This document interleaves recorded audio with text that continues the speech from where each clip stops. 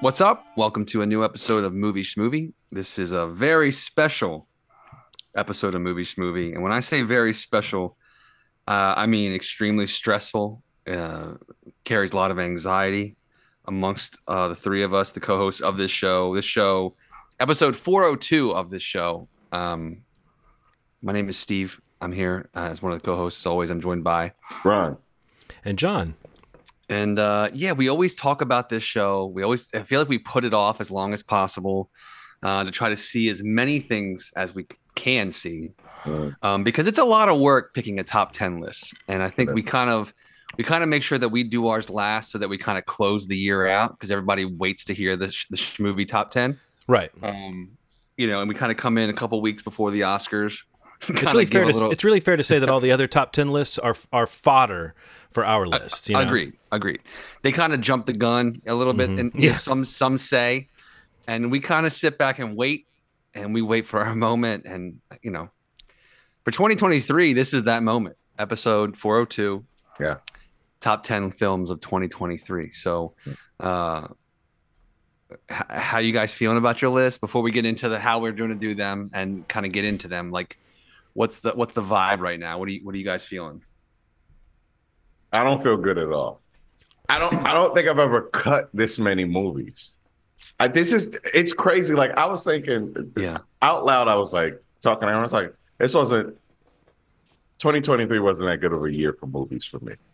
Then I look at my list and I'm like, oh right. No, this might be a little more important of a year than I thought. Right. And my experiences from place to place were like very unique. And I think that kind of helped too. Like this is the first year that I'm getting out more into the theater, as a, right. I mean, just full disclosure, I'm immunocompromised, but scared to go out. And I still mask and stuff when I'm in theaters. Yes. But this is the first time that I've been going to the theater more frequently. Mm-hmm. Not John level, because John is aspirational level. I do love how much John goes to the movies. And I think 2024, I'm going to go a lot more. He's kind of convinced me through his experiences. But you can pick your odd timed screening of a movie to be there with a small crowd. But some movies you do wish you were with a crowd as well. Yes. So it's a toss up. For sure. Yeah, this one was hard. I feel like it's the kind of thing where I always have so much anxiety about missing things, and like there's definitely movies, that based on the time they come out in the year, where I just haven't been able to get to a theater to see them, or I've really just preferred to watch them at home in some cases. I don't even really, the variables are kind of inconsistent, but I feel like there's always like two or three that I go into this conversation like, man, I can't believe I did not see A, B, and C. Yeah. And there's still those titles for this year. But as I sat back and today, like kind of going, like I maintain a list throughout the year on Letterboxd, like just so I'm not surprised by the task at hand. We get into this conversation. But, like kind of sort of what you were getting at, Ron, like when I was thinking about it, I was like, I think I have a pretty good idea of what is in that 10 to 20 range. Yeah. And, as I started going through the list and kind of tweaking it a little bit, I was like, there were a lot of movies that I almost like completely lost association that it came out in 2023. Like, I feel like it felt like a long year. I saw like over 130 movies in 2023, like that I tracked on Letterboxd, which was great. Like definitely up from years, the 2001 and 2021 and 22. Like I was just around 100, 110. So like, it was cool to see more. And kind of like what you were saying, I haven't been to the theater as much as I'd like to be to the theater, but there were some titles where I made sure I went and saw it on the big screen, with a crowd if possible.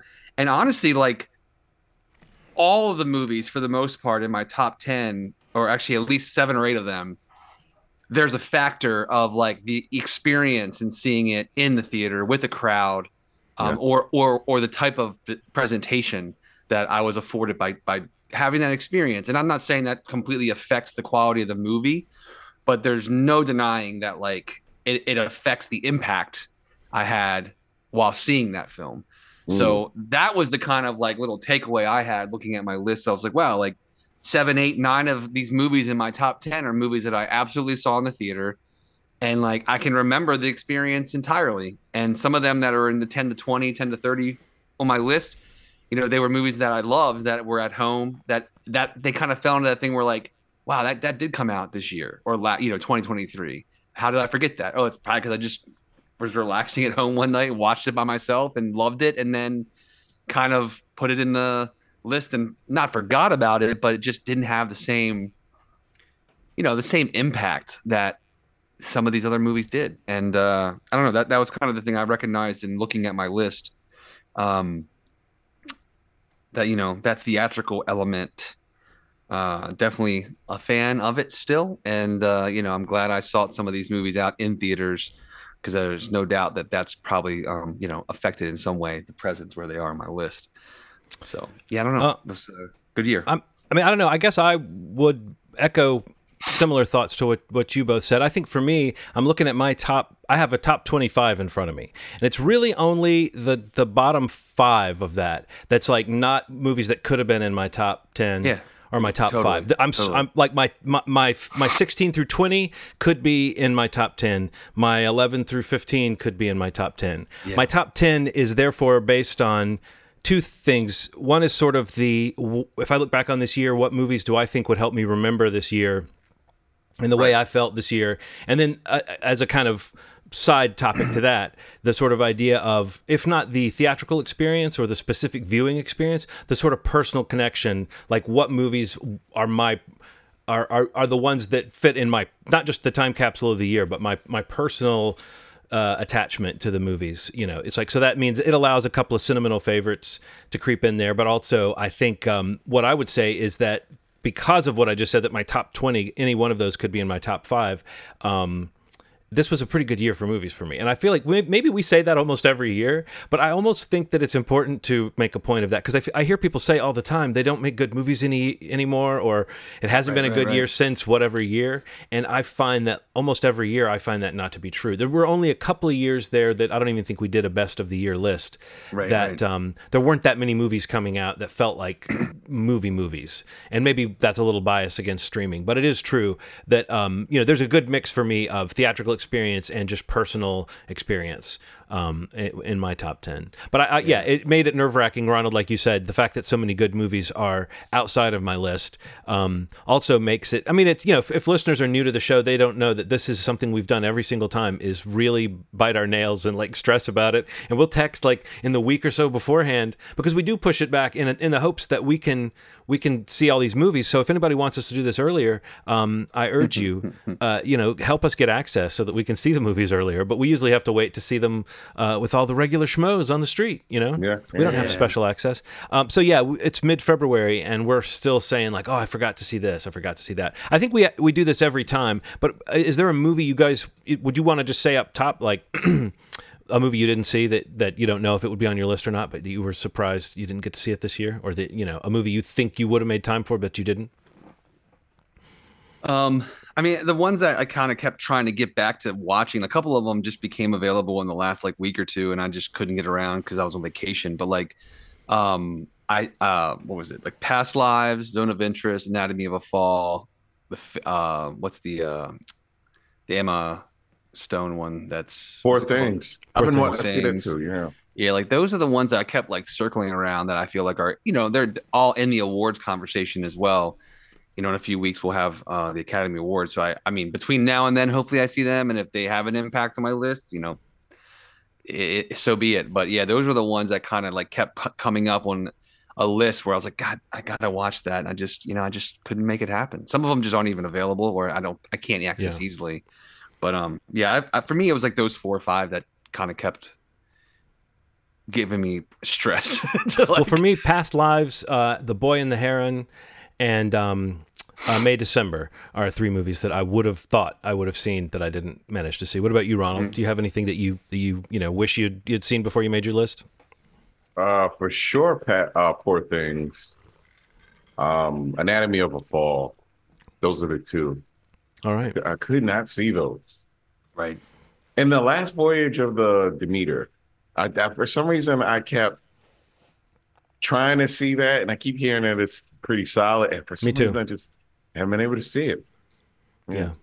I don't know that it's a top 10 conversation film, but I had a lot of fun with that one. I did see that one in theaters. That was That was a fun watch. Okay. You never know when that B movie fair though is going to hit you in such a pleasure center spot that it does end up on your top 10. You know. So. Well, so let's talk about how we're doing this. We did it this way last time. What we do is we kind of rattle off our 10 through 6, and then we will go round robin for our 5 through 1.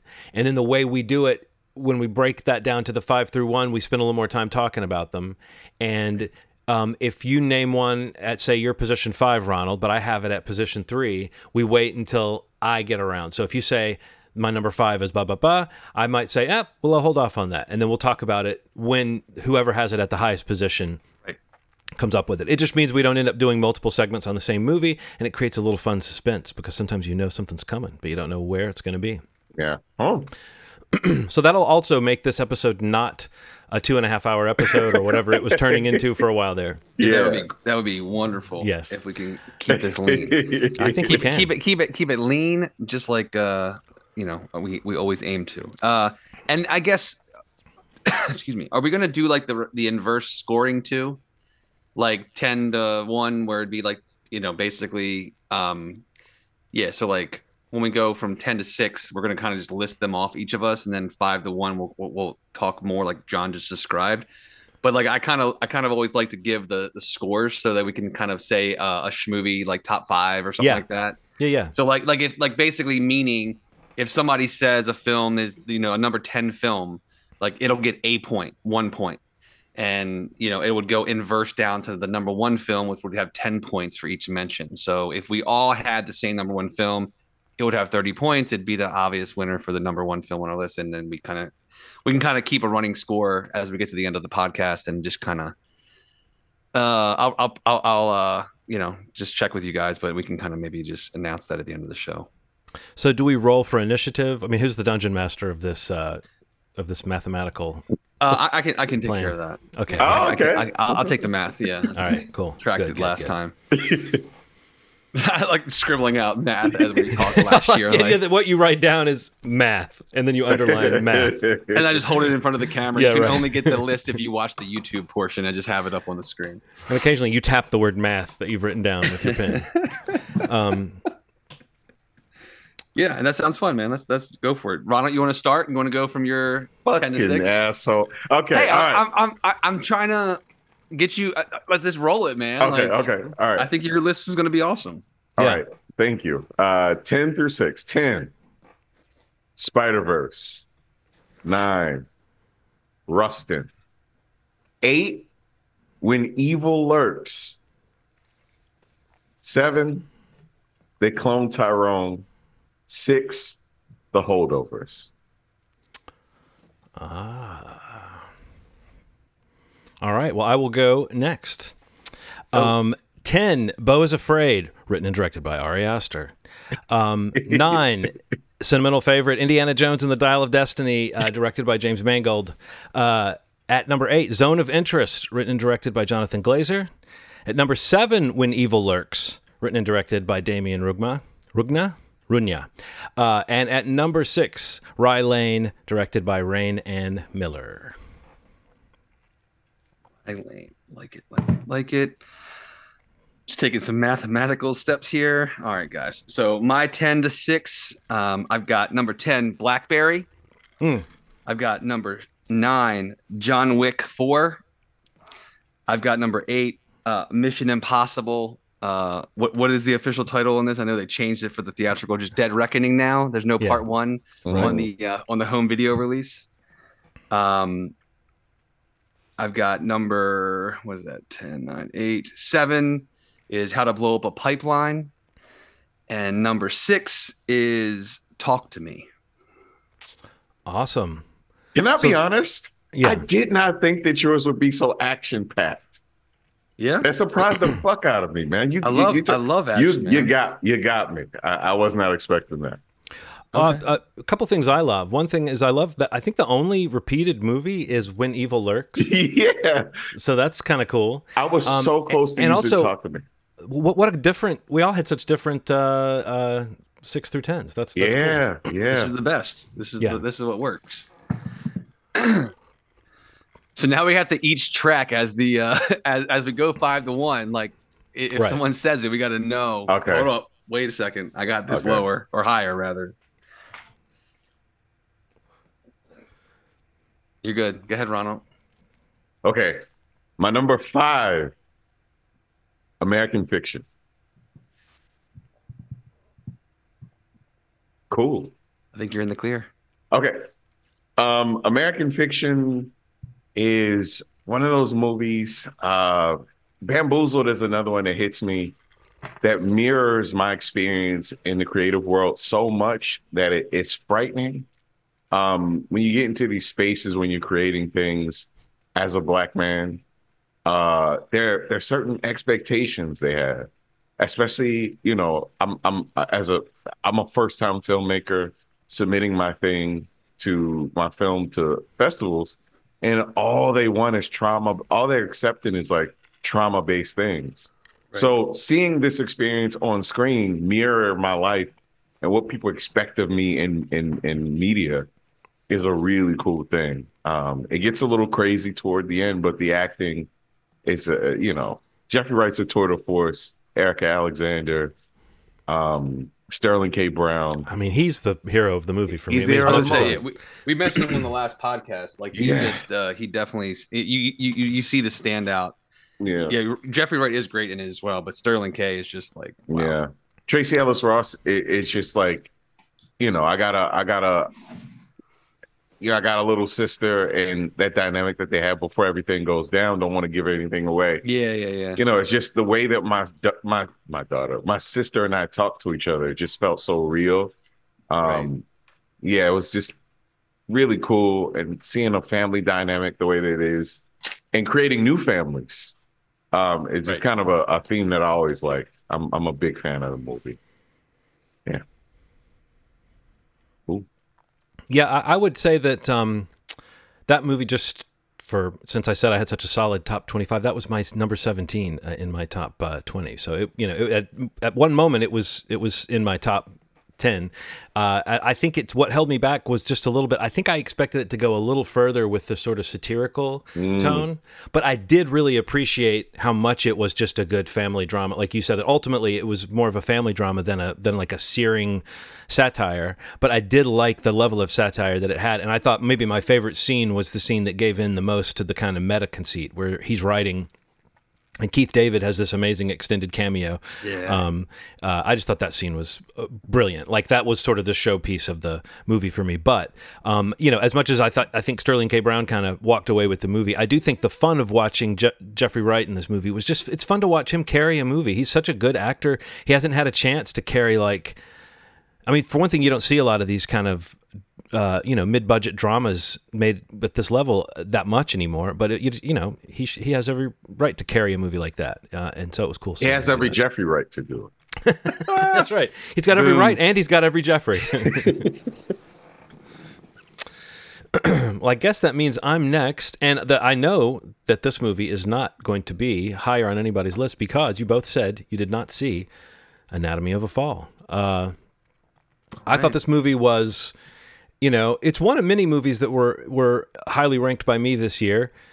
Pundits are saying this anyway. That sort of on paper seem dry or something, or like you look at the runtime and you hear the subject matter and you go, okay, what kind of mood am I in to sit down and watch? Like, how much attention span do I need?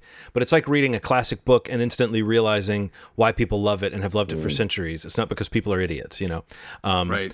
And you see one of these dramas, and I guess for me, because I do love popcorn fare and B movies and horror movies, and I love all the disreputable genres so much that sometimes when a movie seems like a mature drama, I'm like, how interested am I in this? Oh wait, a guy dies in it. Oh, maybe I'll find it interesting. But no, it's it kind of combines the idea of like a courtroom thriller. It's not like a murder mystery so much as like a death mystery, because you have a real question about what really happened with the person. And really, this is the first movie I've ever seen that plays with language the way this movie does. It's set in France, and it's a French man and a German woman in a relationship, and they've decided the way to be neutral is to speak English. And so there's English dialogue in the movie, but then there's times where she speaks German, and then there's times where the court requires her to speak French. So it's like it makes a point of it. And there were actually times in the film where the actress who is having a big year, what's her name? Sandra Hüller. Sandra Hüller. She said she wanted to speak French for the movie, and the director was like, no, I want you to speak German and English, or I want you to speak English in this part of the movie because of a thing with your French husband. Anyway, there's just an interesting thing that it made you think about that you don't normally think about when you're watching these movies, or at least normally in movies, if everybody's in France, they speak English with a French accent, or they all sound British or something. You know what I mean? Like there's not usually a good rule for why people use whatever language they do in a movie. And I felt like that was an interesting, almost meta thing that crept into the movie. But it's just an intensely well acted movie. And it's one of those films too, where you get to a moment, there's a scene in it that is just an acting tour de force that just cuts you to the bone. And it's one of those times where you just go, oh yeah, this is why people are talking about this movie. This is why people are talking about this performance. It really kind of leaves a mark in the sense of a picture of like domestic turmoil, an almost relatable picture of just when things can go south between people that are both thinking they're doing right by the other one. And just there's an argument that you hear that's just, and the way it's woven into the movie and the way the movie plays with time and whose perception you're in and stuff. And it's one of those kind of masterfully made movies that really left you, I don't know, I'm sure we all have had those movies that just wring you out by the time you get to the end. It's not even as much about the plot as it is about just their ability to put you in those emotional spaces that are somewhat uncomfortable. And sometimes those movies are slow burns and you do have to dig in and give them time. But when they get the hooks into you, it can be as exhilarating as any kind of super elaborate cinematic experience that you can take in. So, Anatomy of a Fall. Cool. Very good. My number 5, I think we might wait to talk about. I don't know. But my number 5 is Rye Lane. Wait. I thought so. That's fair. All right, so it's Ronald. Tell me your number 4. Math is math, and in London I'm actually doing math right now. I know. Okay, they actually call it maths, plural. Yes, in London. They're so weird. Now, if you take one away from one, you got 0. Now, if you take one more one away from it, you got a -1. I want to talk to you guys about Godzilla -1 minus color. Oh, so you're going even further. I'm going even further. So how does that? So how do we call that then? If we have it higher than 4, you have a higher. Oh, we go around then. It's okay. Well. Yeah, let's just. Yeah. We'll call it the same movie. I get the distinction you're making, Steve. But no. That's the same deal. Okay, John, it's your turn then. We won't have to wait long. But go ahead, John. Okay. Right. Well, this is cool. Well, this is good because this is another one I know that I'm gonna be the only one talking about because you both said you haven't seen Poor Things. Very good. Which is another acting tour de force for an actress who we know is good, and for an actor who we know is good, and you don't know if I'm talking about Mark Ruffalo or Willem Dafoe because guess what? They're both really good. Weird. No, it's just an interesting, weird, specific movie, and it really, it's another one. I saw this one on the big screen, and so I'm glad I did.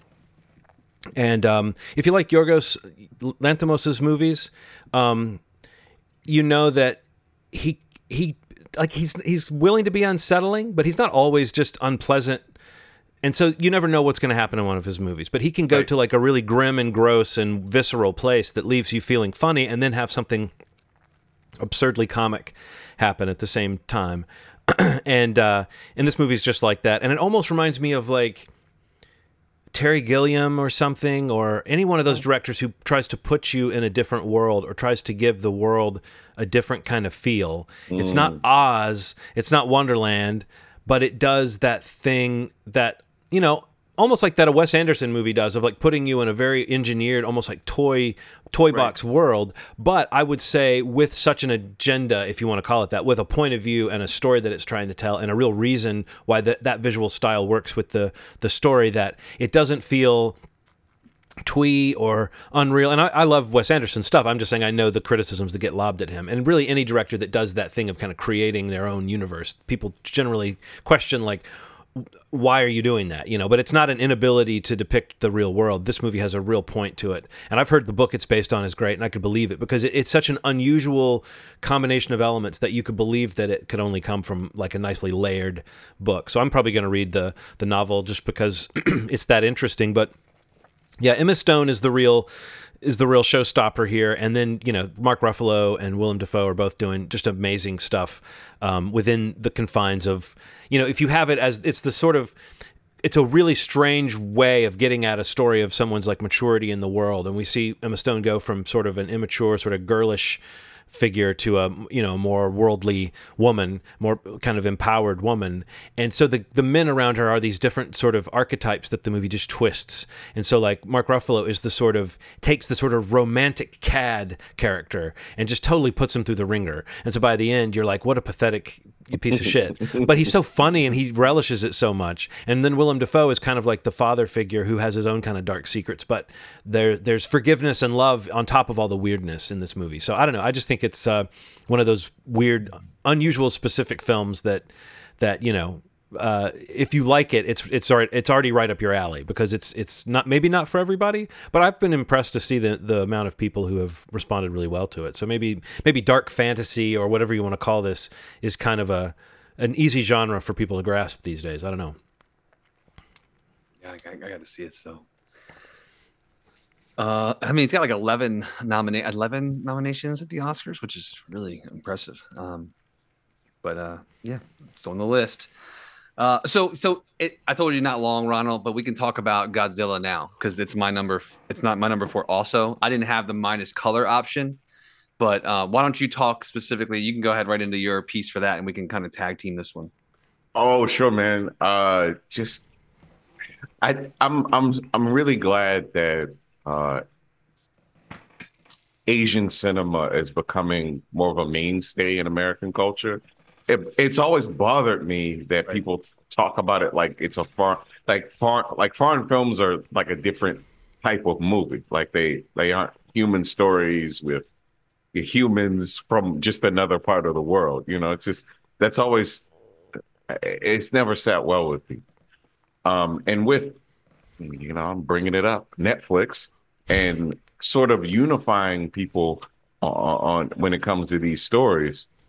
I think that Godzilla was an easier thing to digest for a lot of people. They'd seen a ton of things with, slices of Japanese life, but I had never seen anything, I'd seen the old Godzilla back in the day, but seeing this perspective, which again, not to harp on this, has been done quite a bit in Asian culture. These stories that take something like a Godzilla figure and really, which is a metaphor for war and nuclear war, and might be a metaphor for one of the movies on one of our lists in the top 5. But these things, you travel the world a little bit, you see how these things have affected this culture, and to see kind of the root of it in this film and the family dynamics, and again this theme that I love, new families you make out of these situations. Just a beautiful, beautiful movie from top to bottom. Well acted. I just found out about the science of Godzilla's, how he's able to walk on it's kind of impossible for him to walk on the surface of the water like he does. He would have to be way taller, but still, beautiful, beautiful movie with great special effects. And watching it in black and white really felt like I was in a theater in the 40s. Like it felt like I was like sitting down watching something and experiencing in this like real visceral way, which I'm pretty sure you did in color too. But it's well paced.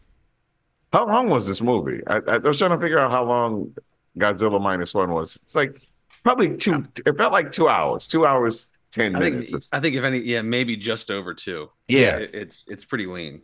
tight film, well acted. Just I really liked every character, and in fact, I love the scientists that kind of try to figure. It's like when you think you're done with a group of characters, a new character comes along, and then you see them interact with a character that you've seen in the past, and it just kind of works.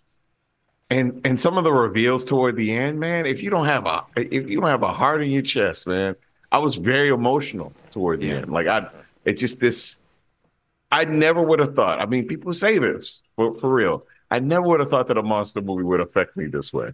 I never would have thought that something on this scale would affect me, but it did, man. I'm like so convinced of my need to reach out to more Asian cinema at this point, because I have anyway. But this is if this isn't an entry point for anybody, I don't know what is. I really enjoyed it. That's awesome. Yeah, I remember saying when I first saw it, because I was able to see it in IMAX, and I was like, "You need to see this on the screen, like just for the experience." So it's awesome that you got to see it in black and white. Because I mean, the fact that it even got to a point where it could have that kind of specialized release, was a huge achievement. Like this is a movie that was supposed to be in theaters for 14 days and like ended up playing for like 2 months or something. Wow. It overperformed, outperformed. It's like the highest grossing Japanese live action film in North America. It's Toho's highest grossing Godzilla film. Like it's just a huge success. And I mean, I think it even got a special effects nomination for the Academy Awards, which is amazing. And I think it's just it's a special movie. I feel like I'm not a massive Godzilla fan. I do like the movies, whether it's, Universal's new thing they have going on, or no, Warner Brothers. Who does those? I guess it's Warner Brothers. Yeah, because it came on Max during the pandemic. But like, those I'm in on all these things. Like the Apple TV series, I like them. I watched the old ones you referenced when I was younger with my dad. He loves this stuff, so I can't wait to watch this with him. When it's available to watch at home. But yeah, this is just an incredible movie. This is one of the experience I mentioned, going to a theater and watching it, surprisingly with a pretty packed theater, on the IMAX screen. And it was really cool. And it just looked awesome. It sounded amazing. Like the characters were great. I felt a lot of emotions watching the movie. And it was 2 hours, 4 minutes. I looked it up and it just goes by at a clip. I mean, it's such a good watch. But it's probably on my list. It's one of the most surprising because it placed so high as I just thought more and more about it. And just like, again, that theatrical piece definitely registered with me and probably had some sort of influence on where I placed it. But it's one of the more surprising placements on my top 10 list, only because like I kind of just got caught up in the swell of like the buzz around it in the week leading to it coming out. There's so much positivity around it. I was like, this sounds like I want to be a part of this, and it was well deserved. It's incredible. And I hope people check it out when it comes home for digital release. And there's a lot of love out there for it, and it's very well deserved. So yeah, Godzilla -1 is also my number 4 pick. Yeah, it would have been my number 14. It was multiple flavors of Godzilla is fine. It's like you can have Robert Pattinson and Ben Affleck, or you can have Robert Downey Jr. and Benedict Cumberbatch playing the same character at the same time. You can have these things. No, I don't know. I feel like there was a story that I saw this week that was really endearing about the director, who I hate to say I don't have their name on the tip of my tongue, but meeting Steven Spielberg. Yeah, I saw and that. Steven Spielberg saying that he loved the characters. Thought that it had the greatest characters in it. He loved every character or something like that. And the director was just very touched because he said he thinks of Steven Spielberg as a god. And I just thought that was really, that would be an amazing feel. I'm not saying the movie is necessarily strictly Spielbergian, but that, especially the group of characters on the boat that we follow, which might really be, as much as I think there's tons of reason why people love this movie, I really think the secret sauce to this movie is the gang on the boat. Yeah. That's the real, the nature of the team, the breakdown of the team, the reasons they're there, the way they react to the situation, the way you worry about everybody. That's the thing that really makes this movie, to me, feel different from other Godzilla anything I've seen. But I'm kind of like you, Steve. I've dipped my toe, but I'm not like super well versed in all the different threads, especially the sort of man in suit stuff. I'm not that familiar with all those. I know them by name only. And that reaction to the love from Spielberg, I feel like has got to feel amazing because there's definite like there's a Jaws vibe Oh, in this totally. film already. And Yeah. you talk when he says I love the characters, like you love the characters in Jaws. You know what I mean? Like that's what makes Jaws probably my favorite movie of all time. It's just like to hear that kind of love coming from somebody that you look up to or that you deem a god of filmmakers. It's like that's got to blow your mind. I can't even imagine the feeling. I loved reading about that. All right, Ronald, back to you. Number three. All right. Number three is Celine Song's Past Lives. Ah, This movie's a masterpiece. I don't know how else to describe it. I don't know how else to like put it into words, but what Greta Lee and Teo Yo are doing on the screen is it should be a boring movie, but it's not. It is one of the most stressful, heartbreaking stories I've ever seen in my life. And because it has a woman doing it, all the tropes that you expect for something like this do not exist. mm-hmm. And the emotionality of it is a lot more complex than any other I don't know. This isn't a romantic comedy or anything. I mean, this drama. I don't know if I've ever seen anything like this before, where it's a person who is in South Korea and then migrates to the States, and then That's the first mistake. Yeah, that's the first mistake. The friend that she's kind of in South Korea with stays there, but he still carries this flame for her, and so does she on some level. And they maintain communication. You meet them pretty much 3 or 4 times during their lives, and it's gut wrenching. The way that it happens is gut wrenching. The things, it's kind of you hear these stories about missing people at different times. Like you're ready and they aren't ready and they aren't ready, and it just you keep missing people in the wind, and it just Yeah. if you can feel it, you can feel it until there's this crescendo is this interaction that happens in a bar that is so fucking painful, and it involves all the parties from the story in one scene, and it is nuts. And I've never seen anything like it. It has a sort of a dual language thing going on throughout the whole film. Yeah, what Greta Lee's doing in it is, if she doesn't win something, I'm gonna be angry. God damn, this movie was good. Yeah, I can't wait to see this. That's probably the one that I've had the most access to that I've just kicked myself. Like, how have I not sat down? Yeah. And I feel Same. part of it is because Erin had mentioned wanting to see it at one point when I was telling her about it. And that's just like we just have not been able to sync up and watch this movie. The video on demand thing was like, oh great, finally. And just, You're right. Dang. It just hasn't happened. That's great. I'm so happy to hear that you loved it that much. Yeah, and it's going to make me seem like an 11-year-old when I say that my number 3 is Guardians of the Galaxy Volume 3. I just think this movie is going to go down as, in my mind, it's one of the successful tying up of a trilogy examples that have ever existed. I don't know. It's just those 3 movies together exist as their own little island outside of any of the other stuff, and it's the James Gunn flavor, obviously, that makes them special and makes them different and kind of makes them feel self-contained. But I just think it's, it continued to be surprising the way that he juggled the characters in those movies, and particularly in the third one, the way they're like this squabbling family of characters. I just thought that it was written really well and performed really well. And again, if people might think there's a high barrier of entry if they just don't want to see a talking tree, or they don't want to see, a raccoon that's being experimented on or whatever. I get that people might find it kind of silly, but in the strangest way, I think that there's so much heart and soul in those characters, and that James Gunn is the type of guy who can pull that particular trick off. And I think that's a really unique trick. And so to me, it was like, looking back on this year, I kept thinking, well, one of the highs for me was just going to that movie and not being disappointed. And in fact, feeling like it really did sort of an unusual thing, of just somehow in the midst of all this superhero fatigue and all this, quality control issue that we've been dealing with, on the part of all these movies, it just felt like, oh yeah, the reliable flavor is now we've got the James Gunn thing, and it's also as a sort of swan song for him with Marvel. It was another thing of kind of thinking, oh yeah, this is a little bit like something that they're going to be lacking going forward. But no, I don't know. It's a movie that I don't know if I saw it 2 or 3 times in the theater. I think I managed to see it at least a second time, but maybe a third.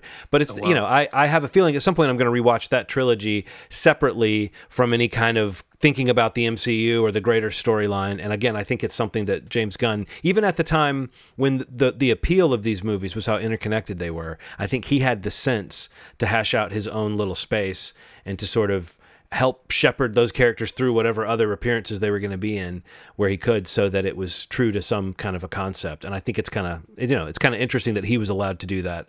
And I do think, just as a sidebar, the Deadpool and Wolverine trailer that just came out does hint at not the exact same tone, but it's a similar sort of reliable vibe that's going, oh, this is a new thing that they've got coming out that might get people excited, because there's that fun factor and there's that irreverence at the same time as being able to juggle a real story. So, that might be the kind of way to go for them, even if James Gunn can't do it. Yeah, I think that was in my top 20, or maybe just outside of it. Yeah, you're absolutely spot on. Like, it's amazing that he was able to kind of do his thing for 3 films in the MCU and really kind of maintain that voice and be so consistent with it. But yeah, Guardians was great. Let's see. My number 3 is The Holdovers. Wait. Cool. I thought so. We've gotten so good at predicting one another. I'm pausing after I say. I was like, okay, I know I can sit on this for a bit. All right, Ronald, you're number 2. Rye Lane. My number 2 is Rye Lane. Okay. So beautiful movie. Beautiful movie. And so, Steve, you talk a lot about romantic comedies. Yeah. And you know what I did not realize, when I really thought about it, I watch a ton of them.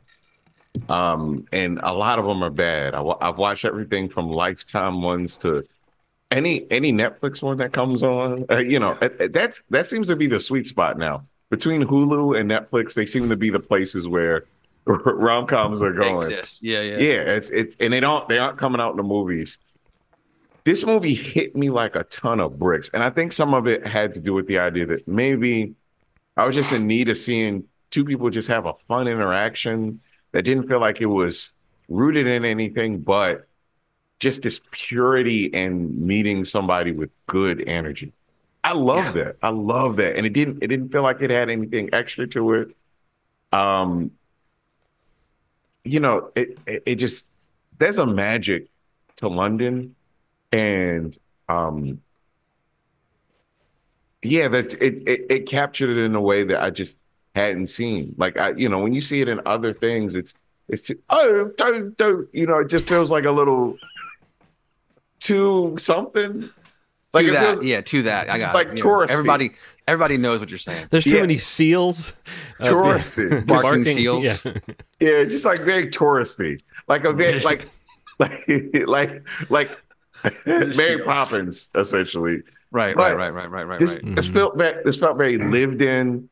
The area that they're in is Brixton. Brixton is kind of like Brooklyn, the Brooklyn of London, and it's very like it's very gentrified, and it really is about. It's kind of there's 2 things happening at the same time, right? There are these people that are having this beautiful thing, but they're like in this place that's essentially being gentrified, which is like something you don't really know until you go there. Like, you find out it has this rich Jamaican Black culture. Yeah. And then on top of it is like people that are like, oh, this is really nice. Why don't we put a Starbucks here? Why don't we put it's the same thing that we go through here. And so on top of that narrative is this couple that's also like trying to make their way around the city and have fun and enjoy themselves, and it just is beautiful. It's a beautiful, beautiful story.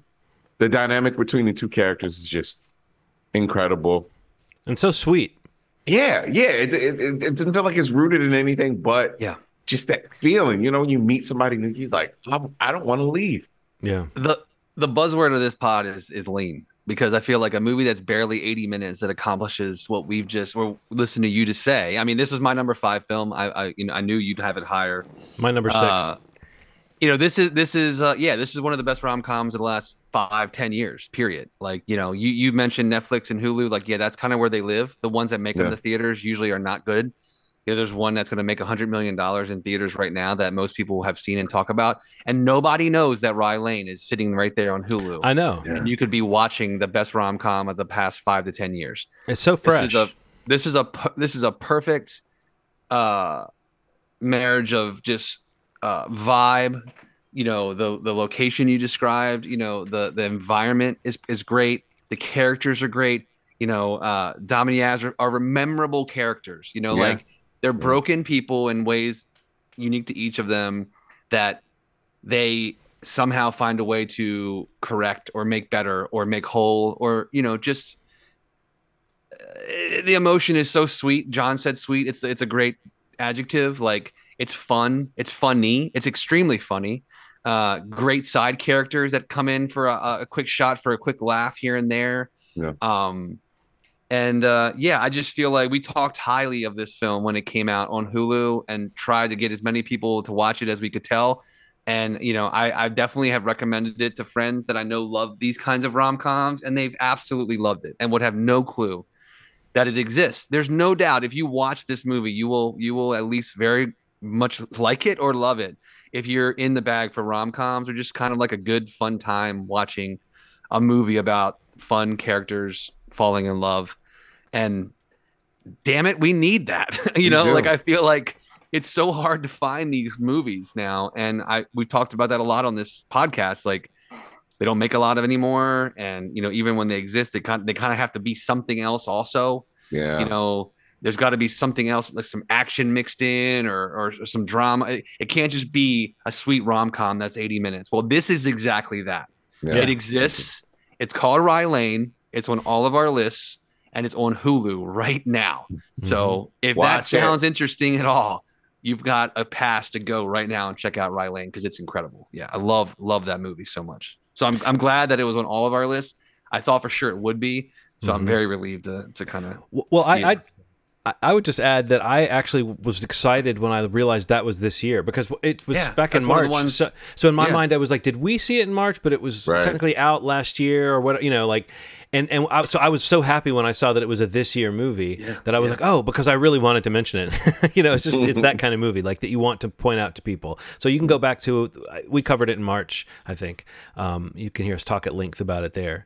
I'm glad too. And I guess I kind of thought surely you two would have it on your list as well. So yeah, great film.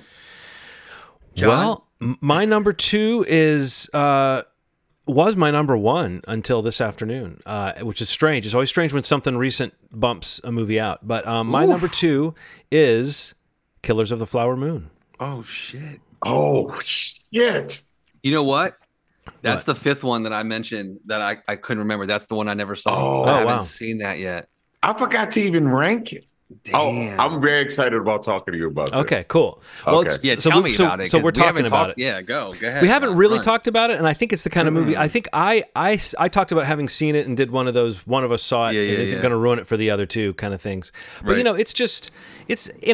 it's interesting that Scorsese was able to kick up so much dust this year or the last couple years, by commenting a little bit on the current state of, superhero cinema or whatever. And in some ways he was proven right by the market. In other ways, he was never really commenting on the thing that people acted like he was. It didn't need to be this thing where suddenly there's a huge online push against Scorsese, as though he makes boring films, or as though he's an advocate for movies that don't have any juice or that are like art films, when he's actually one of the guys who, regardless of what you think of his movies, he's more capable of like exhilarating you than almost any other director. And it's him and his longtime editor Thelma Schoonmaker, actually, who has a lot to do with that tone and pacing and use of music.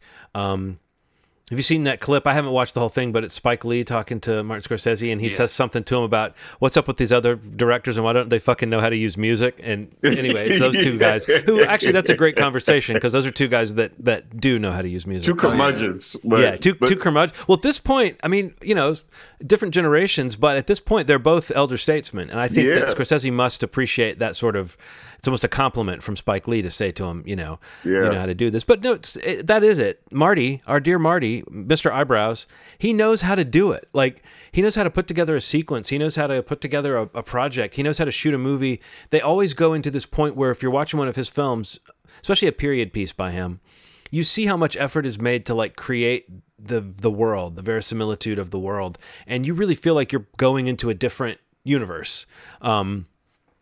When you watch this film, like, not, it's our world, but I just mean like you feel like you're traveling through time. You feel like you're seeing a different place, and you can totally see why the story was interesting to him, and also why they supposedly changed gears in mid-production. There was a lot of stuff that was kind of funny. That like Leo was going to play the detective part that was later played by Jesse Plemons, and said he saw more in the a character that I don't even think was going to be the lead of the film, which is an interesting thing, because it turns the movie's focus more to the sort of quote unquote love story between these two historical figures, and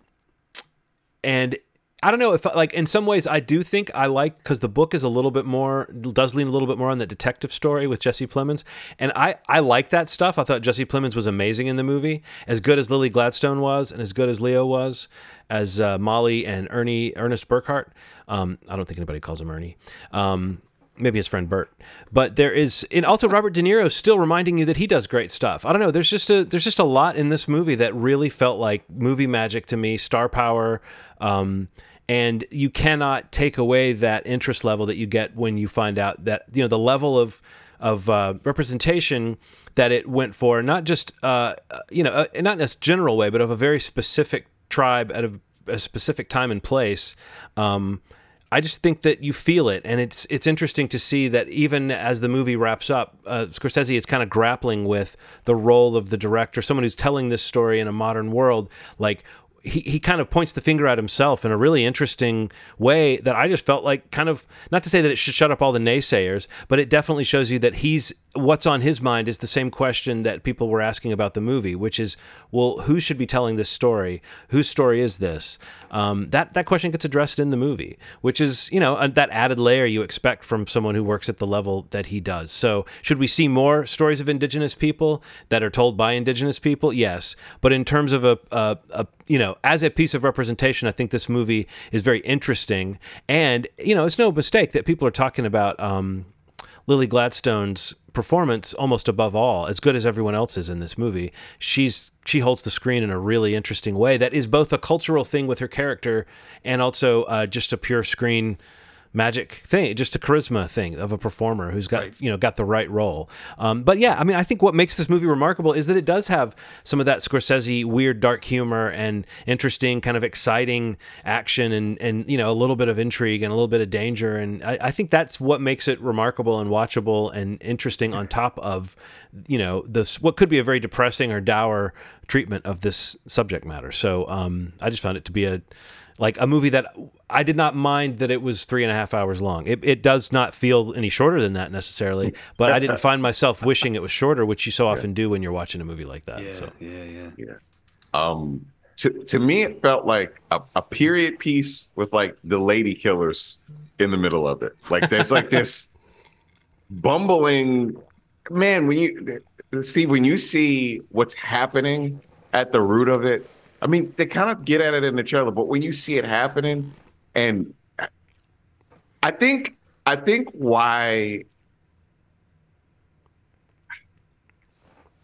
Leonardo DiCaprio got kind of shut out of this, the awards this year, is sometimes I think you get so used to what he's doing, so used to how good he is, that sometimes you don't appreciate it quite as much. Like Right. he has to do something very drastically different, like, be a robot next time or something. You know what I mean? You're so used to seeing him in these compromising positions, kind of bumbling and being scrounging, and then his power being taken from him and him getting it back, and then you're used to this scrounging that he does in movies. And it's very different characters. Like, Calvin Candy isn't the same as his character, No. who is not the same as, other characters that he's played. Yeah. But you can get very used to the style of power that he's bringing to a movie, the subtlety in some of the performance that he's doing, and then some of the over-the-topness that he does as well. But yeah, there's like this lady killers thing happening in the middle of it that just feels so fucking weird for such a serious subject, and it works. It doesn't take away from the film in any way. It's almost like it points up the absurdity of how brazen what was happening was, how obvious it was. You know what I mean? I think that is where and I hate to again say that it's funny, but that is where that kind of bleak black humor comes from. Yeah. Is those little conferences where when Leo's just sitting there dumb as shit talking to Robert De Niro, who's the most scheming guy in the world, and they're putting this stuff together. You can see why Leo may have been attracted to this. It does feel sort of Coensian. It does feel kind of like a Coen Brothers thing. The way that Leo is like such a dunce. And that is like played as like a real character trait pretty much throughout the whole movie, just how he's sort of manipulatable, and also you find out later maybe he's, that he was never as innocent as, not that you ever think he's innocent, but at the end of the movie, you realize the, darker truths about his character that the movie's kind of letting you not confront until you get to the end. So I think that's an interesting structure, but I think you're right, Ronald. I do think that people miss what he's doing sometimes when he's not doing something really showy or like an accent or something like that. Yes, for sure. Yeah, great movie. Got to commit. Got to see it still, guys. That's 3.5 hours, so man, you really got to commit. I know. Yeah. I know, dude. That's the one that got away for sure in terms of like just don't have the time. So I'm up number 2. Yes. This is a maybe, actually. I don't know if I'm going to talk about this or not, but my number 2 is Oppenheimer. Wait, sucker. Okay. So let's just go. You're next. So let's just go. You're number 1. Okay. Let's just do this. So no, wait, Steve. Wait. Ronald, what's your number 1? My number 1 is Blue Beetle. Oh wow. Surprise. My number 1 is Oppenheimer. So maybe I should try to talk about how I saw this movie the way that I did. So Erin and I went to California, took a trip. She surprises me midway through the trip, and it's like, hey, I got us tickets to the Chinese theater to see Oppenheimer in all its glory. 70 millimeter.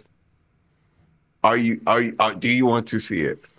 Yes. Now, although I got COVID on this trip, and there's a lot of sickness associated with this trip, I think there's something to being in a theater and watching movies like this. There's cinema that sometimes feels like Citizen Kane or Where Were You When You Watched This Movie? Oppenheimer feels like the type of film that is so important, such a time marker, that it feels like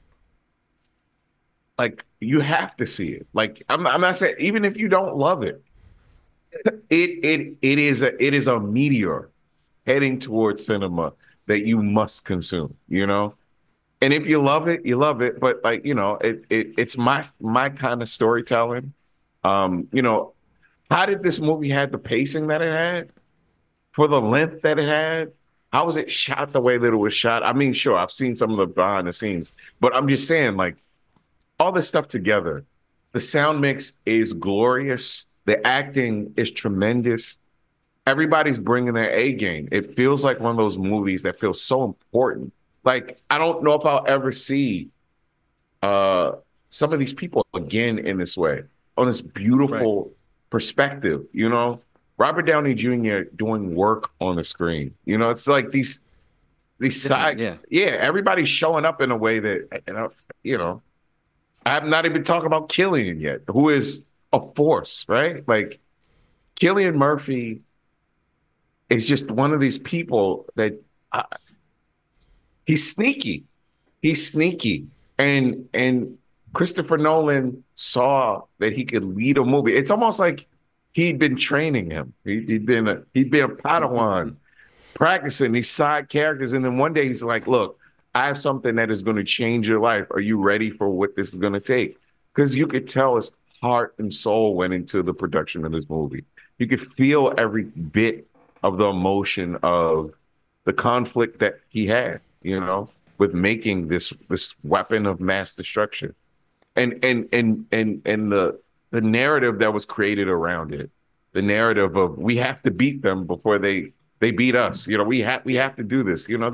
This narrative that may not have been real, and then hearing why they chose the places that they chose to bomb, like it's heartbreaking. It's heartbreaking. It's a very sharp commentary on American warfare in particular. I feel really bad for the Japanese citizens that were affected by this. Going to Japan and seeing how conflicted they are about Americans and American culture. There's a love for it, but also like you killed lots of us. There's like that's in the air, man. That's strong in the air. So it's weird to put a list like a metaphor for war in nuclear war in the form of Godzilla, and then an actual story about this, right? In the same countdown, right? And like it's not a monster that does it; it's people. It's like that's the reality that we lived in or are living in. Yeah. It's a glorious movie. It is, and it challenges the way you should think about modern warfare and past warfare, and this patriotism that isn't real for anybody outside of the bubble of who is the most patriotic. It doesn't. We don't look at patriotism the same way. If you really look at it for what it is, it's not as glorious as everybody's kind of painted it out to be. And I think this movie does a good job of looking at all the perspectives. Yeah, it could have been a little harder on Oppenheimer, maybe. But seeing this, but if you're smart enough to see what happens to him in the end, you understand what it is.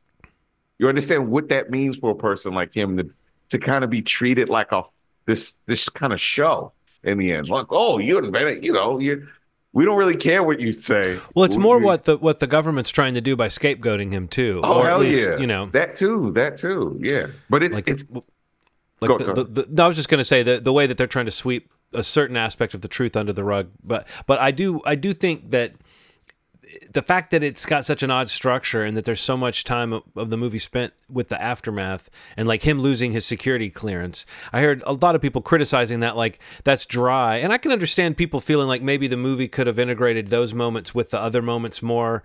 But I think that's significant. We know Christopher Nolan could have woven those timelines together. He didn't. So there's some reason why he wanted you to feel the real bomb, so to speak, of the film going off is the sort of weird betrayal and the kind of, Amadeus Salieri relationship between Killian's character and Robert Downey Jr.'s character that I think is sort of an interesting wrinkle. I do think that stuff is kind of fascinating on the character level. And even though the movie didn't work for me as well as it did for others, I know what you're saying about just it's a monumental achievement, and it feels pretty monumental that a movie that's this, not difficult necessarily, but just 3-hour long sort of meditative, not biopic, but just like an interesting, artfully put together film about a historical event that also takes these other personality aspects into account. That movie was such a huge success. I mean, it's probably down to the Nolan kind of brand name. He's one of those rare director brand names that means something. But also you can't take away from Barbenheimer in terms of just like that 1-2 punch. Like everybody was talking about it, so it's a really interesting phenomenon. And it's he's now even more in the seat of the guy who can pretty much do whatever he wants. And he said it that he's not going to make small movies. He said he kind of feels like other directors wish they had the budgets he has, so he's not going to betray them by making a small movie. I thought that was kind of an interesting thing to say, but I like the guy for being ambitious. Yeah.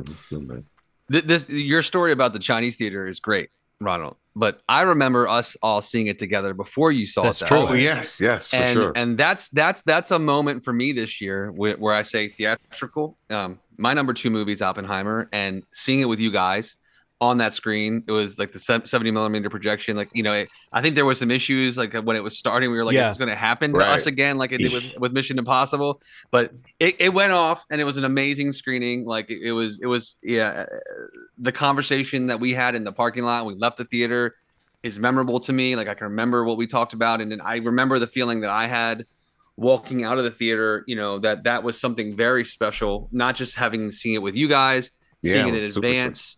But like just the movie itself felt very special to me. And wherever you place it among Nolan's films, I personally think it's one of his best films, if not the strongest all around. Maybe, there's other ones that might vie for that number 1 spot for me if I thought more about it.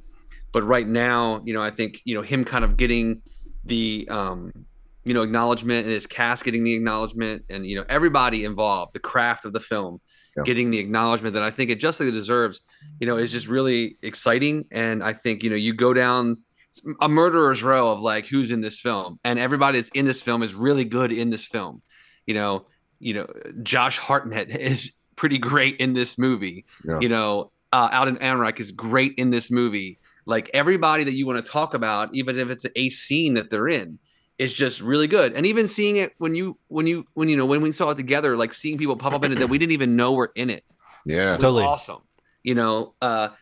But beyond all that, just the scope of the storytelling, the time jumps, the different, the kind of competing stories of Downey's and Murphy's characters, like in terms of like what's happening in those 2 timelines.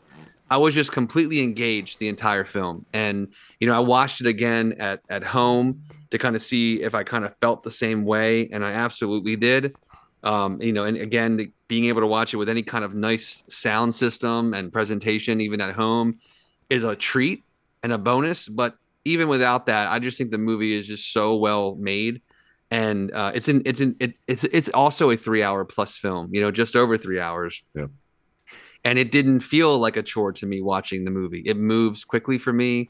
I don't know. Like I just remember walking out of that theater being like, wow, that was actually way better for somehow than I thought it was going to be. And my expectations were already really high. But I think I was just so entertained by a 3-hour biopic with a bunch of it in black and white. It just like was so kind of surprising for some reason to me. And I absolutely loved it. And I think that I love seeing not that he didn't already have forms of acknowledgement and success. I just love the idea of it being a front runner across many, many categories, at the Oscars this year, and likely something that will finally get him a Best Director Oscar. And I think it's well deserved for this film. So yeah, Oppenheimer was my number 2 and Ronald's number 1. So that brings it to me. So this is a movie that I did not see until today. And I actually, while I was watching it, I was like, oh my gosh, is this a perfect movie? This is such a John movie. It is such a me movie. It's been spoiled a little bit because I said wait earlier, but it's The Holdovers, directed by Alexander Payne, who, is a director that I've really admired at times, and a couple of his films I love, but I feel like he's had a run of movies, or maybe not even a run. I don't see all of them, and I don't, the ones that stand out to me. I love Nebraska. I love Election. Sideways is very solid. I think About Schmidt is one that I might like more than most. And then the other ones, I don't even know that I've seen them all. But there's a few that just didn't engage me. Maybe I should make sure to catch them all. But this movie was one that, just from the trailer, it looked like it had a special kind of vibe to it, a warm quality to it. I'm a sucker for that wood paneling sort of old prep school look. The plot line is a great, the idea of, okay, this is the teacher who has to stay over during the holidays with the students that don't have anywhere to go because their families can't take them or whatever. And the sort of ad hoc family that forms, it's similar to, I said the same thing about Guardians of the Galaxy, a very different vibe, but a similar feeling of like midway into this movie, you have a group of characters that are together and that care about each other, that are interesting, and they all have real moments and they're all real characters. And honestly, the reason why this movie rose above Killers of the Flower Moon for me is because there are a few things in Killers of the Flower Moon that, like, with everything it tries to do, that like bump me a tiny bit.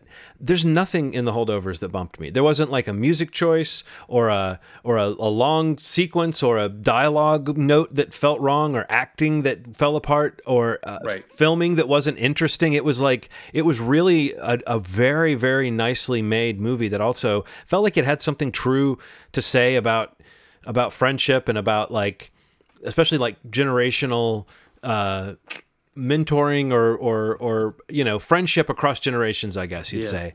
And I felt like it was incredibly touching. I mean, we know Paul Giamatti can be great, but he's just completely fantastic in this. And this kid, what's his name? Dominic Sessa, also incredible. And then who plays Mary Divine? Joy Randolph, who I believe we've seen in things over the years, and she's one of those actors who pops up, but like, she's fantastic. And again, she's a real character. There's not like, those are your three main leads that have a real story, but everybody gets nice, interesting character things to do, and it never feels like it's pushing.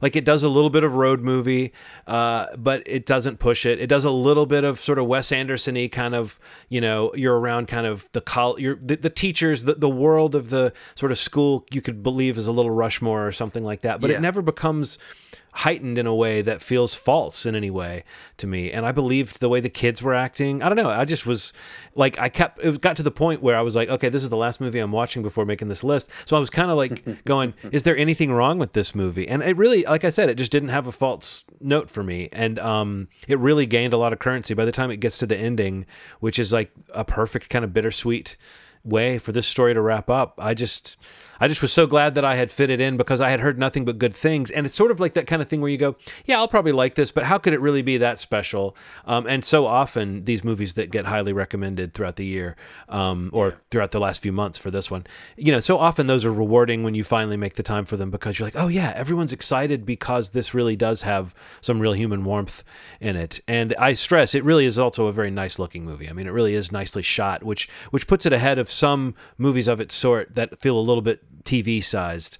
This felt like a movie, but it had that kind of TV closeness with character. And I was not too shocked to find that it was a script that was written by what's his name, David Hemmingson, who has written a lot of television and had written a pilot for a television show set at a prep school. And Alexander Payne kind of heard about it or read it or something and said he wanted to use that as the setting for his next movie. And then they kind of, pushed it into the shape that it is now. So it's an adaptation of what could have been a television show. And I think the characters have that level of kind of richness to them. Like, you really do feel like you could spend more time with them. But I love that the movie is that great thing a movie can be, which is a story that can only happen once. This isn't a next day everything was the same movie. This is a movie that at the end the characters are all changed, and that's kind of the definition of a movie, right?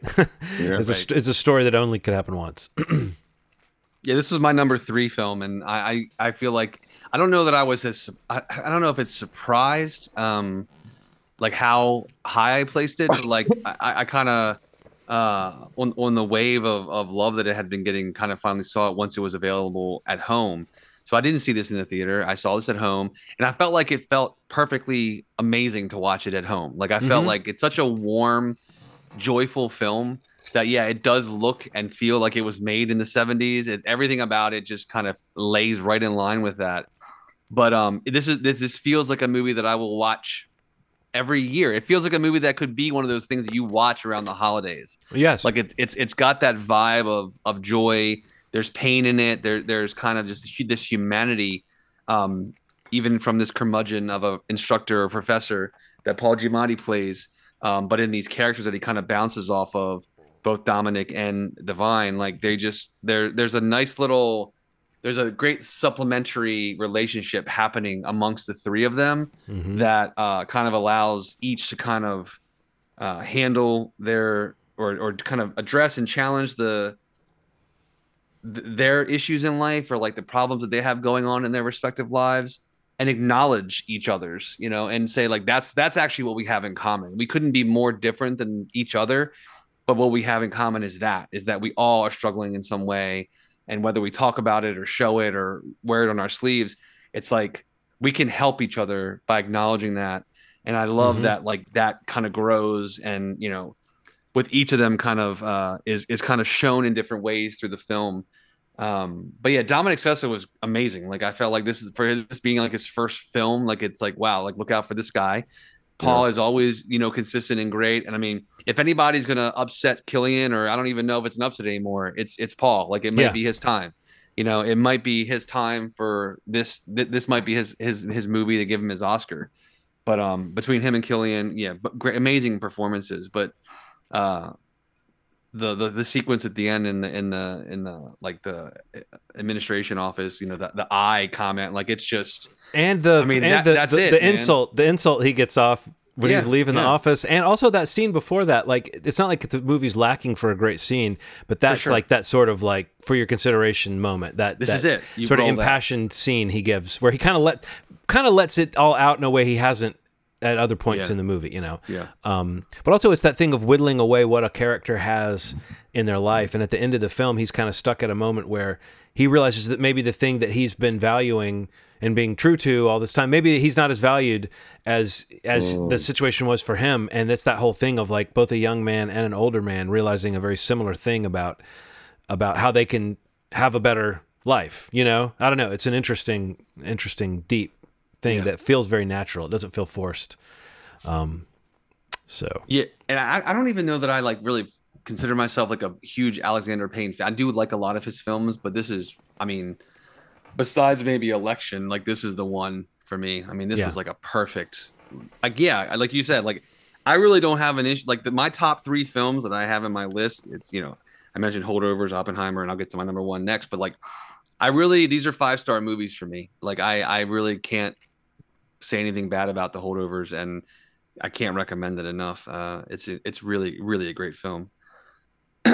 Ronald, you also had, this is another one that's on all 3 of our lists. I mean, you had it as your number 6? Holdovers? Yeah. I mean,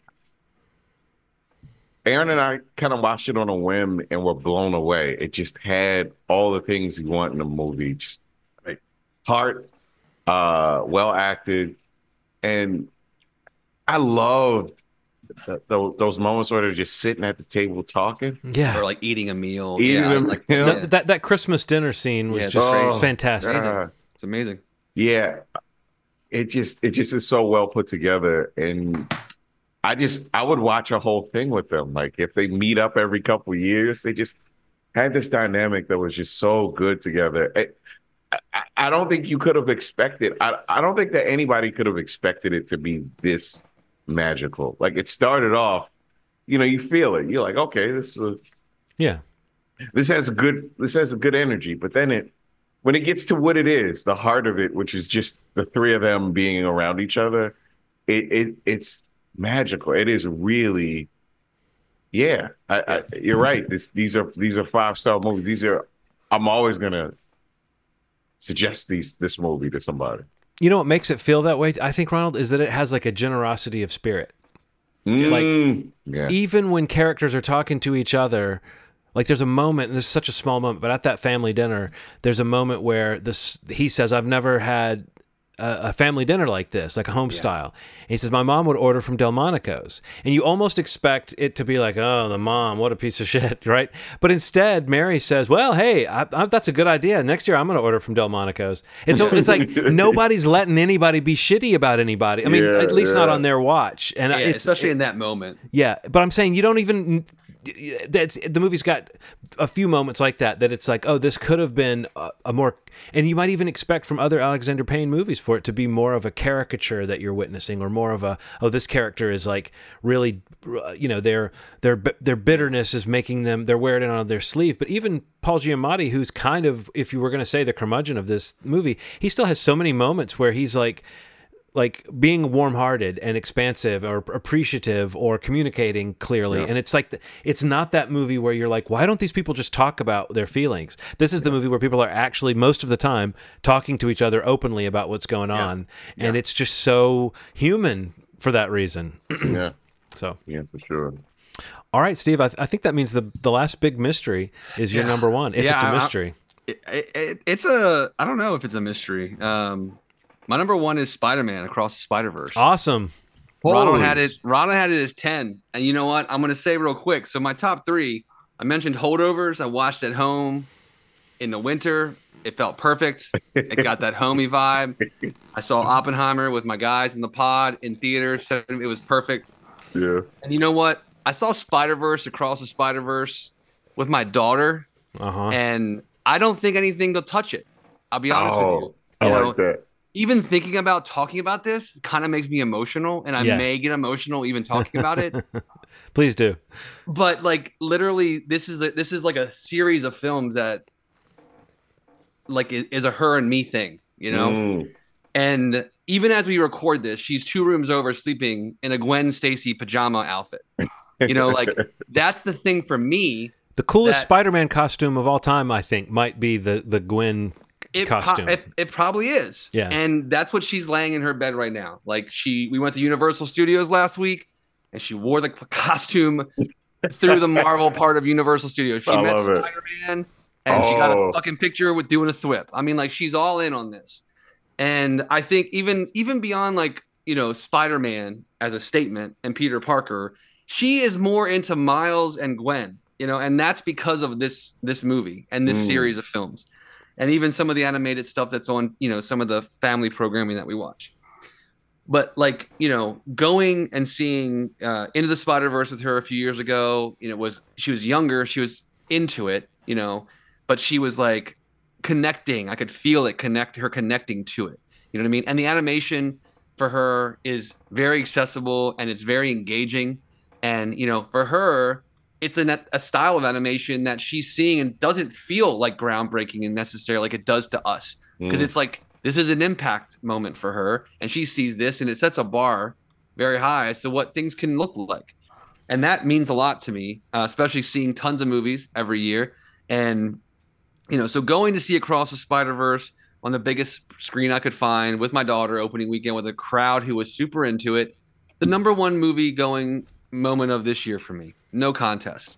I love you guys. Oppenheimer was awesome. Yes. Sitting next to her and her turning to me, saying characters' names, remembering something from Into the Spider-Verse, like being shocked when something happens, towards the end of the film or whatever the case may be. And that's all just emotion. That's all my experience with my daughter. Yes. This is before I even talk about how fucking incredible this movie is to me. Yeah. Like I texted you guys, we were talking nonstop, I know I was super high on this film when it came out, but even watching it multiple times at home with her since it's come out again, or with my wife and even my son who like will watch along. He's so young, but like he gets what's happening. Like he knows who the characters are too.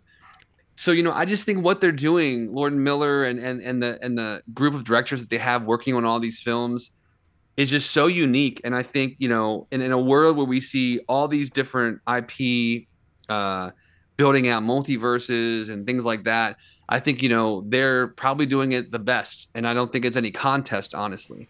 Yeah. And I think that the idea that they introduced in Across the Spider-Verse of a canon event is genius. And, you're the comic book guys. I don't have the reference point. But to me, putting that in the middle film of a trilogy and like kind of letting it be the point that gives our lead character a reason to be different is genius. And honestly, it makes me so excited to see the next one, whenever that may be. But it makes me just appreciate so much of what Into the Spider-Verse was even more. And people can complain about like this not feeling like a full movie. I completely disagree with that. Whether you want to look at it from Gwen or Miles's perspective, this is absolutely a complete film for me. It leaves you excited for more, no question. But Pemberton's score is incredible again. Yeah, incredible. Him not getting a nomination to the Academy Awards blew my mind. I can't believe that. If you watch any behind the scenes stuff, we talk about like that all the time on the pod. We seek out these cool behind the scenes videos. Watching him score this movie, like it'll blow your mind, like what he did, and how he comes up with capturing certain sounds and things like that. That's again another element of craft and filmmaking that is a bonus almost to like this incredible story, an incredible cast of voice actors. Just looking down the list, Jason Schwartzman as Spot was, just not even surprising to me because he's incredible, but like the way that character kind of becomes a bigger villain throughout the film while we're kind of dealing with a possible other villain or at least a conflict among the Spider Society is, I just think, so creative. And Oscar Isaac as Spider-Man 2099, like that, all that stuff. Just, I don't know, man. Like I was buzzing walking out of that theater. Like, and again, some of it's about my daughter and some of it's about just my love for the whole idea of spider people in general. But I think that they're cooking with gas with this franchise, and for this movie, to Spider Into did great for Across to overperform again and to have the box office it did and the great reviews that it did or that it got. Sorry. You just love to see this kind of thing, especially in the animation space where, I feel like it's like doesn't get the love, it not getting acknowledgement for this film at the Academy Awards, like Into did, is kind of like, in certain areas to me is kind of weird. But to me, I don't know. It just was an incredible movie. And again, it makes me so excited for Beyond or whatever the third one ends up being called if it changes again. But it's going to be called Dead Reckoning Part 2, which is weird. It all comes together. Well, I think for one thing, I just want to say that thing about your daughter is so sweet. But I will say that's what like peak Marvel was like with Henry. Sure, so I got to go through peak Marvel with that energy with him, and it was that same kind of thing. And we got to do some of that with you. No, we did. I know exactly what you're talking about. But I'm just saying that feeling you're talking about of like, it's fun to see the imagination fire off in your child and to see them. I mean, it's like as corny as it is to see them relate to these like heroic characters that do stand for something good. Like the movies are well written to stand for values and things that are good. And so they present heroes that are flawed and relatable. And to see your child latch onto that is like both sweet and hopeful, but also how fun it is. And when something's that good, like this movie is like beautiful. Like what you're talking about. I mean, the thing I still like the first one better, but I do think the second one was so incredibly like visually. It wouldn't even matter if I hated the story. I would still rate this movie pretty highly just on the strength of the visuals alone. I don't at all hate the story. But every freeze frame of it looks like really cool concept art, and it's actually part of the animation. And I think as many people as maybe have learned the lessons from this movie, this series, as far as how they can play with what feels like 2D mapped onto 3D or vice versa. I don't think anybody has been close to doing it as beautifully. I mean, there have been some really cool looking movies that have kind of drafted on this movie's success or had similar ideas about how to create a new animation style, and still nothing has quite found this level of like really attractive character designs, really fluid, interesting sense of movement. It's unbelievable from an animation standpoint, and from a storytelling character standpoint, it's so strong. I mean, it's incredibly cool that these movies exist, and it's like I don't want them to overdo it, but I think we can at least count on the third one, wrapping up the story in an interesting way or having some new interesting place to go, because I think if we aren't going to see it for a while, it's because they're taking their time on it. So I guess that's a good thing. But it was weird to see it even scheduled. It was supposed to be out like in a couple months, right? And that's just, I mean, obviously that got taken off. Pipe dream. Yeah. Right. But that seemed like a pipe dream even when it was announced. So. Yeah, I just think like, I don't know, there's something so special about it to me. Like I feel like, and I'm in the bag for the MCU stuff and most of the comic stuff. Like I think a lot of it is great, but I think, even the best of the MCU, and I love, love, love a lot of these, what I would put in my top 5, 10 MCU films, you know, this is easily on par with them and exceeds it in probably a lot of the like boxes that you need to check for Yeah. story, for character, for score, for just I don't know, pacing. Like the movie moves. It's such a clip, and like even how it starts, like kind of on Gwen, is so creative, and it's kind of like it kind of shakes you up a little bit. Instead of just jumping right back to Miles, you get a little more time with Gwen, and that honestly, and that is like something that really set my daughter like ablaze. Right to jump into this movie was like, oh shit, and like she's like glued to the screen right now watching Gwen, with her band and all this shit that she's going through. That's so cool. Yeah, it was amazing, man. And thinking more and more about these top tens and like the impact, the theatrical experience, the different ways we can experience and view these films and the way they affect us. I'm really thankful to have a variety of experiences this year. And but Spider-Verse, with my daughter, this is probably the franchise. There's other things that we love together and that she loves, but there's no question by the time that comes out, whether she's 7, 8, 9, however old she is, it is going to be like the marked event on the calendar that year that like it's an event. We've got to see this, and we'll be dressed up in our Spider-Man costumes at the theater, like just like we were this year. But yeah, Across the Spider-Verse is my number one film. Steve, you're so familiar. I used to do the same thing, like figure out how old Henry was going to be. Like they'd announce when the next one was coming out, and I'd be like, "Oh, he's going to be in 5th grade. I hope he's still a little kid." When that one comes out. Well, that's an awesome year, and those were good lists. Steve, are you tallying up our final maths? I got it, guys. All right. So the Schmovie top 5. I'm going to go from 5 to 1. This is all point scores. Number 5 is Spider-Verse. Spider-Man Across the Spider-Verse. Oh, wow. With 11 points. It was Ronald's number 10 and my number 1. Oh. Call that a split. No, we can do that. Number 4 is Godzilla -1 with 14 points. Holy. It was both Ronald and my number 4 film of the year. Number 3 is Oppenheimer with 19 points, coming in hot at number 2 for me and number 1 for Ronald. Number 2 was Rye Lane, a film that was on all 3 of our lists. Holy. Ronald's number 2, John's number 6, and my number 5. And the number 1 film of 2023 per movie schmovie is The Holdovers with 23 points. That's really cool. Placing at number 6 for Ronald, number 1 for John, and my number 3 film. And, I just want to say, I'm looking at these lists, amazing lists. I love the variety, but all 5 of those films were in my top 5. Yeah. This is amazing, guys. You win 2023. I think Schmovie Studios has made me the guy for the top 10 list here. Yeah. But I'm looking at like what I circled on the list. I'm like, oh, wait a second. I have all those 5 in a different order. In a different order. Ronald's got 3 of them in his top 5. John has the most variety. He's only got The Holdovers in his top 5. Yeah. So yeah, but awesome picks. Again, 5 to 1. We got Spider-Verse, Godzilla -1, Oppenheimer, Rye Lane, Holdovers. All of them but -1 are available at home right now, so you could nice. Watch that now if you haven't seen any of them before Oscar time comes.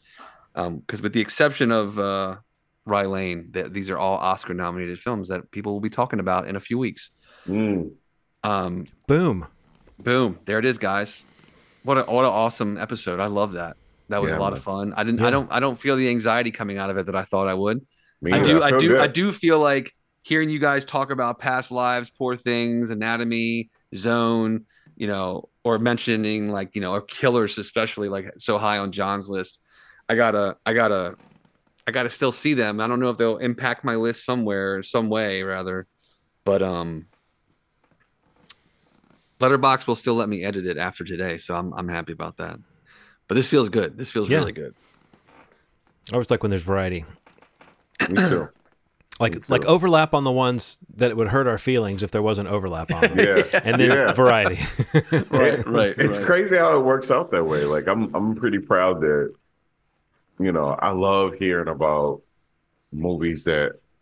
Here's the thing, man. I was going to be pretty action movie heavy, like Sisu, Right. and yeah, but I like that you put John Wick in it. That made me feel really seen because John Wick, man, it knocked me out in the theater, dude.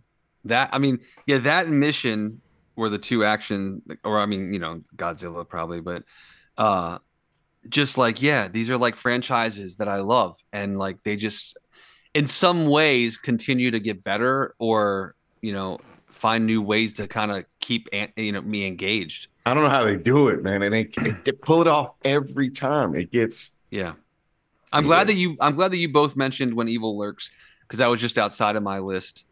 That was a great horror pick to include. I don't know. I also had They Clone Tyrone. That was like my number 12. Along with, I wanted to say The Artifice Girl. I'd mentioned that a lot on the pod, but it just got pushed out. I saw a couple things later in the year. I think it was like a 13 or something like that. But yeah, man, this is good. This is very good. That's 2023. We're into 2024 now. I don't know that I've seen something yet that I've thought was a 2024 film that has done anything special for me yet. But hey, Dune 2 comes out very soon, so let's talk. The door is open. Let's talk. Guys. Speaking of past lists, Denny was pretty highly favored, at least for a while there, with like all of us, between like Sicario and Prisoners. And I feel Dune, like there was even, Part 1. There was another one though. I list. feel like that was somewhere in there for us. But that was he's one of our Arrival. Right. That's a good run good. in schmovie terms. I think that we all put all of those movies on our list, I think. So yeah, so let's see if he brings the goods, man. Couple weeks. Brings the It spice. feels weird saying that this early in the year. So like that's if it hits the way I'm hoping it hits, that it can maintain. But some of these movies on our list, like were earlier in the year, so that's cool. Right. Like Rylane was March, so that was one that I had to kind of confirm. But it's funny how it feels so long ago. Like that is a distortive thing. I guess this was a busy year because I was very surprised that movie was this year when I looked it up. Cool. Next week we'll get back to our required viewing picks. I chose 9 Days last episode, right, as my choice. So you can watch that with us, and we'll get to that next week and whatever else we've seen in between now and then. Movieshmovie.com is the website. You can go to there to subscribe to the podcast on the platform of your choice, or just stay on that page and listen to anything that might, catch your eye or strike your fancy. Speaking of catching your eye, if you go to youtube.com/Schmovie Podcast, I always get the address wrong. Ronald, Movie Schmovie Pod. Movie Schmovie Podcast, man. Yeah. YouTube.com/Movie Schmovie Podcast. You can get the visual option, which, trust me, it's looking real nice right now. Ron's done this great job with those videos. And so hit that up. You can subscribe, hit the notification bell so you get a little alert every time a new episode comes up. And you have to do zero work beyond that. It'll tell you, and just go and watch. But coming up here, I mentioned it a few times. We have the Oscars coming up in a few weeks. So maybe we'll talk a little bit about that, whether going into it or post awards. That'll be exciting. And I said it, Dune Part 2 in a couple weeks. We got to get together to watch the first one at your house, Ronald. A little rewatch to kind of get like a little refresher, feel a little, prepped for Part 2. And then that'll be fun to talk about. Thank you so much for listening. Thank you both for doing this again. This is fun. A really fun episode to record. And as always, you've made our day. Thanks. Bye.